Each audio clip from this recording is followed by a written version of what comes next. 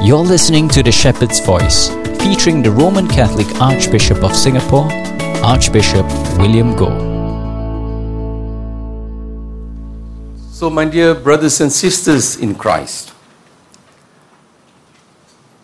during the season of Easter, for 7 weeks, we were celebrating the new life that the Lord Jesus has given to us by His death and resurrection. On the Feast of Pentecost, we are given the power to live this new life. During the season of Easter, the new life is found in Jesus Christ. But at Pentecost, this new life is ours. That is what we read in today's second reading. The Spirit Himself and our spirit bear witness that we are children of God. And if we are children, we are heirs as well, heirs of God and co-heirs with Christ, sharing His sufferings so as to share His glory. My dear brothers and sisters, we can live this new life only when His Spirit is in us. And that is the reason why today, when we celebrate the Feast of Pentecost, the greatest promise that God has given to us, amazing promise, is that He wants to live in us. In the Gospel, Jesus said, "My Father will love Him, and we shall come to Him and make our home with Him." When God promised King David, God promised him a dynasty, that one of his offspring would be so close to him that he would be like a son to the Father. And of course, Jesus, we know, by His incarnation, when He was conceived in the womb of our Blessed Virgin Mary, He became the Emmanuel. In Jesus, we see God truly present. And that's the whole message of St. John's Gospel. To see me is to see the Father. That is why Jesus is the way to the Father, the truth, and the life. But Jesus is not contented just to let us see the Father in Him. The whole reason of revealing Himself to us, the face of the Father, is so that the Father, the Son, and the Spirit might live in us. That's why next week, following Pentecost, is the Feast of the Holy Trinity. The indwelling of the Holy Trinity in each of us is a very important dimension of how God lives in the lives of every person.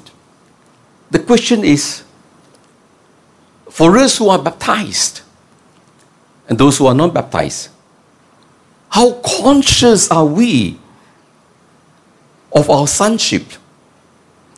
St. Paul says, everyone moved by the Spirit is a son of God. The consciousness of our sonship for many is diluted, is superficial. Even though many can be baptized, yet their consciousness of their sonship is very shallow. That is why even after baptism, we don't see a radical change in the life of the person. We don't see a transformation. We don't see that new life that is supposed to be manifested. And even for those of us who are the renewer, yes, you claim that you have been touched by the Lord. But what happened to you today?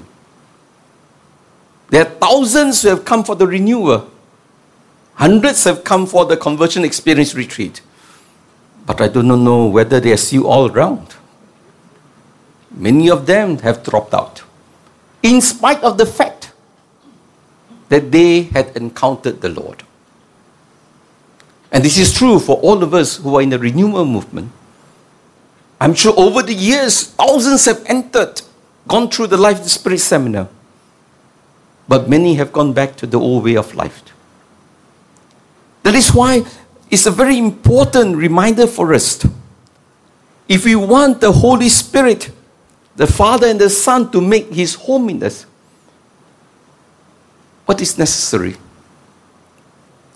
In the Gospel, Jesus said, if you love me, you will keep my word. And I shall ask the Father, He will give you another advocate to be with you forever. You notice that in the Life of the Spirit seminar, in fact, all conversion experiences, the fundamental proclamation before we can even speak about the Holy Spirit is always the conversion of a person's life, to turn away from sin.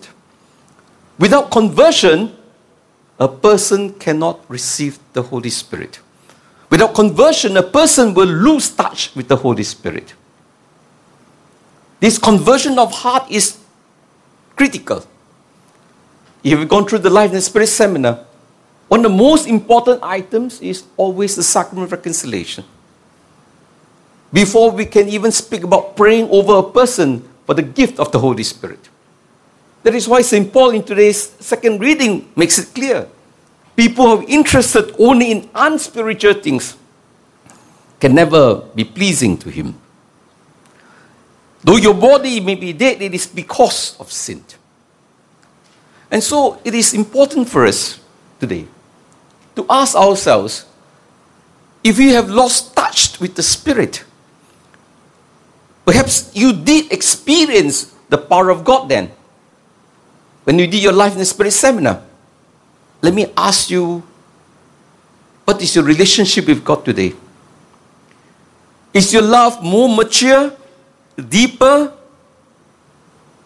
or have your heart turned lukewarm and cold?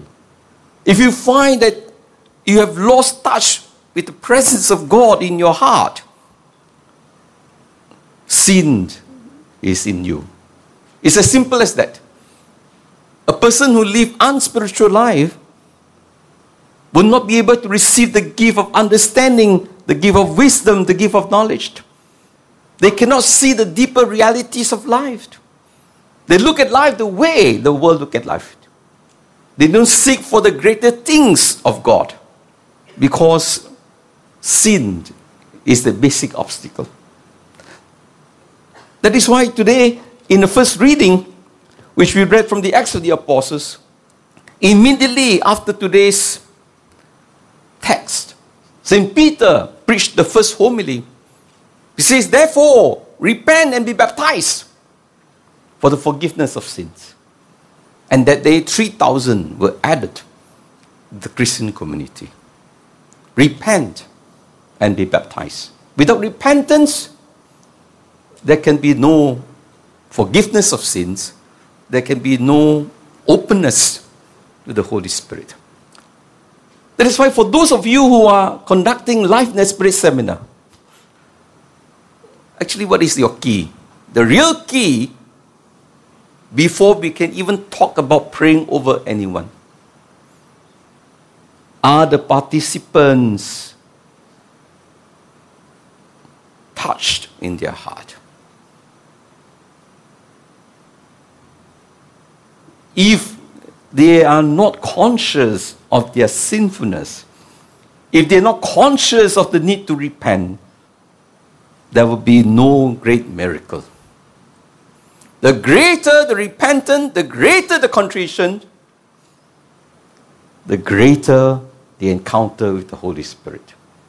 Because God and holiness, they are not compatible with sin. If you want to come to Jesus, if you want the Holy Spirit to live in you, you need to give up your sins. It's as simple as that. It is for this reason that when we are being renewed in the power of the Spirit, it is of great importance that the first step to conversion is obedience. Obedience. How do you know you are converted? How do you know you have repented from your sins? How do you know? When you are obedient. Obedient to the word of God. As Jesus says, if you love me, keep my word. Obedience actually is the mark of sonship. When we say Jesus is the Son of God, what do you mean by Son? Because he is obedient to the Father. A son who is disobedient will be disowned.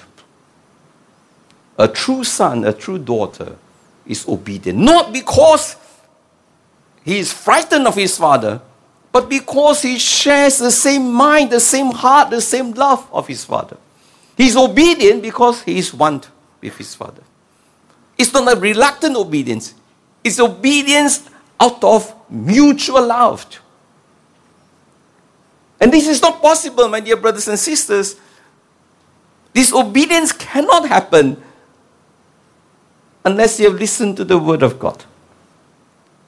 It's another clear sign. How do you know you have received the Holy Spirit? How do you know the Holy Spirit is still with you? When you read the scriptures. Do you love the scriptures? Do you pray the scriptures?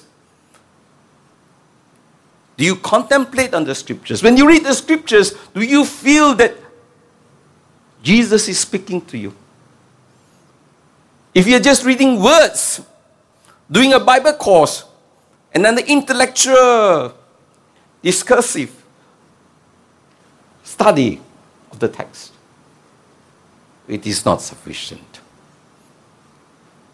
So let me ask you, when you read the Word of God, do you read it slowly?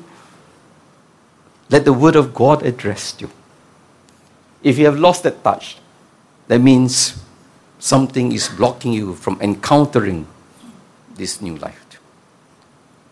My dear brothers and sisters, this is why the Lord is asking us.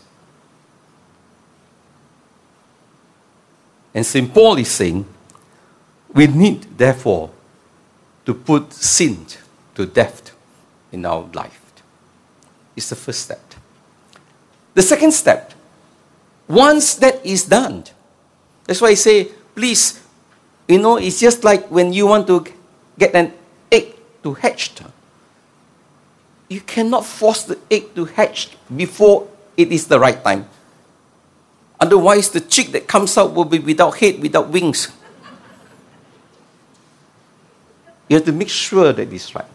That's why sometimes, people in the renewer, they are so, what we call, focused on giving the gifts, having the signs. But the work is not done. And I tell you, the work is not done when those people who appear to have encountered the Lord, they have visions, they have signs, last for 1 week. That is basically an emotional experience. It is not the real encounter with God. An encounter with the Spirit is long-lasting. It's not a matter of 1 week, 1 month. It lasts. And that is the reason why today, if we want to have a tangible experience of God, it is still necessary. Even when Jesus was baptized, the heavens opened and the dove came upon him. This is my son, my beloved. Even Jesus needs that kind of affirmation. The gospel was proclaimed through signs and wonders. In today's first reading, it is very clear that the people, they were bewildered when they saw and heard these men speaking their own language. They were amazed and astonished. And that is the reason why the gifts of the Spirit remains important for our own transformation, for the mission of the church. But let me remind you, gifts are for service. Don't ever have this idea of asking for the gifts of God to enrich ourselves, to glorify ourselves, to make us feel great about ourselves. In fact, the more gifts you have, the more humble you should be. Again, the sign of the Holy Spirit. If the gifts makes you proud, then you would have surrendered yourselves to the evil one. Evil one can also make use of good things for bad purposes. And so it's very important. The signs are important. That is why if you want to ask yourselves, have you allowed yourselves to be the home of the Spirit? Where are the gifts of the Spirit? Of Galatians chapter 5 verse 22. Peace, love, joy. Where are those gifts? How do you measure yourself that you have grown in a renewal movement? Actually, it's the depth of your faith. If you are just depending on signs alone, it is not enough. Of course, the signs are important. Tangible signs. Sometimes, as Vatican II tells us, spectacular signs. But in most cases, ordinary signs. Charity, of love, of forgiveness, of acceptance of others, being compassionate. That is why we expect people in the renewal to be people who are forgiving, people who are humble, people who don't fight for power, people who don't fight for position, people who are just interested to see the gospel being proclaimed. Who proclaims the gospel is not important, but the gospel is proclaimed. That's all we want. It might not be me. It doesn't matter. But if God wants to use you, allow yourself to be used. So, it is important, therefore, that the gifts of the Spirit that you receive at the end of the day is for the mission. That's why in the responsorial psalm we say, send forth your Spirit, O Lord, and redeem the face of the earth. What is this mission? There is only one mission we have. It's a mission to communion. Mission to union. The church is a sacrament of love and unity of the human race. And so in the first reading, what you read is that it was a miniature church being born, where people come from all nations, all languages, and they came together. That is what the Catholic Church is all about. That's why we call ourselves Catholics. Universality. Universality is a very important mark of the true church, where the gospel transcends races, languages, culture. I always like to underscore. Let me ask you a question, because it seems that way. When people ask you, who are you? You say, I'm a Chinese, I'm a Filipino, I'm Eurasian. If you keep speaking like that, we will always remain divided.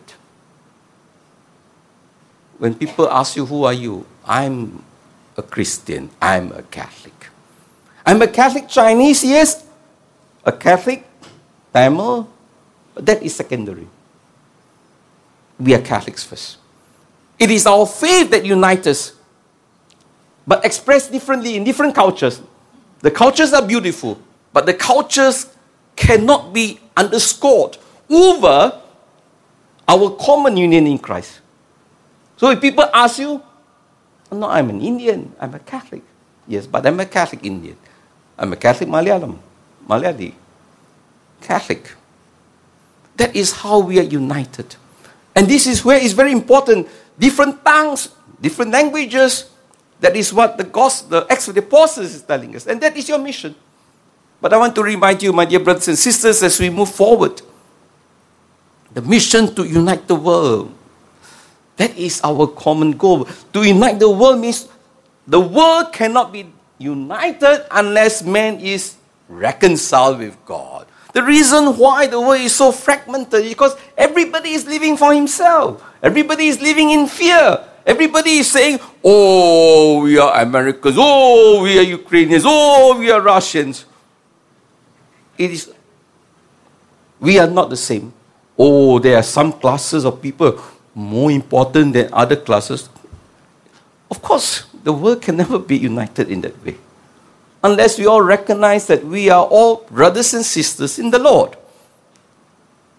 And that is why if man is not reconciled with God in Christ, he will forget that he is truly a son and daughter like everybody else. No one is less important than us. No races, no one. In the eyes of God, we are all equal. Whether you're a bishop, we are a layperson, whether you're a baby, in the eyes of God, we are all equal. Let us remember this. The only difference between us, we have different gifts. We have different roles. But we don't hold on to our roles forever. After some time, when you're 80 already, you got to let go. Hello. You cannot cling on to your office. Surrender, say, okay, young man, take over. But some people, without an office, they feel unimportant. They want to hold on to office forever. We want to get, for me, at the end of the day, it's always about the growth of the gospel. If someone is better than you, step aside. Because don't be a hindrance to the proclamation of the gospel. That is why, once again, let me conclude by saying this. We need to keep ourselves spiritually alive. Don't allow sin. Don't allow complacency to bring us back to where we were before. I'm always very sad when I hear people in a renewal, people have encountered the Lord because they didn't take care of their spiritual life. They don't read the Word of God. They don't belong to a community. They will not last. They will not last. That's why the charismatic renewal, praise God. I hope you all have a community to share the Word, to pray with each other, and for each other. And together, my dear brothers and sisters, we will be the light of the world. And I'm sure, my dear brothers and sisters, this is what we are called to do. And I'll tell you one last word. If you don't evangelize, if you don't partake in the mission of the church, you will lose whatever you have. Remember the man with the talents. Why do you evangelize? Not because people need you. You need them. You can be evangelized only when you are evangelizing. The only way to keep your faith, it is to evangelize. The reason why our Catholics have lost their faith, they become so, you can say, complacent, because nothing to do. Every day we wake up, I pray, I go back and sleep. There is no motivation. There is no calling. There is no zeal. There is no purpose. We don't become holy for ourselves. We become holy to change the world, to sanctify the world. It's not for our sake. It's not, I want to go to heaven. You will never get there. The only way to sanctify yourself is to sanctify others. That is why I keep my faith, because every day I'm preaching.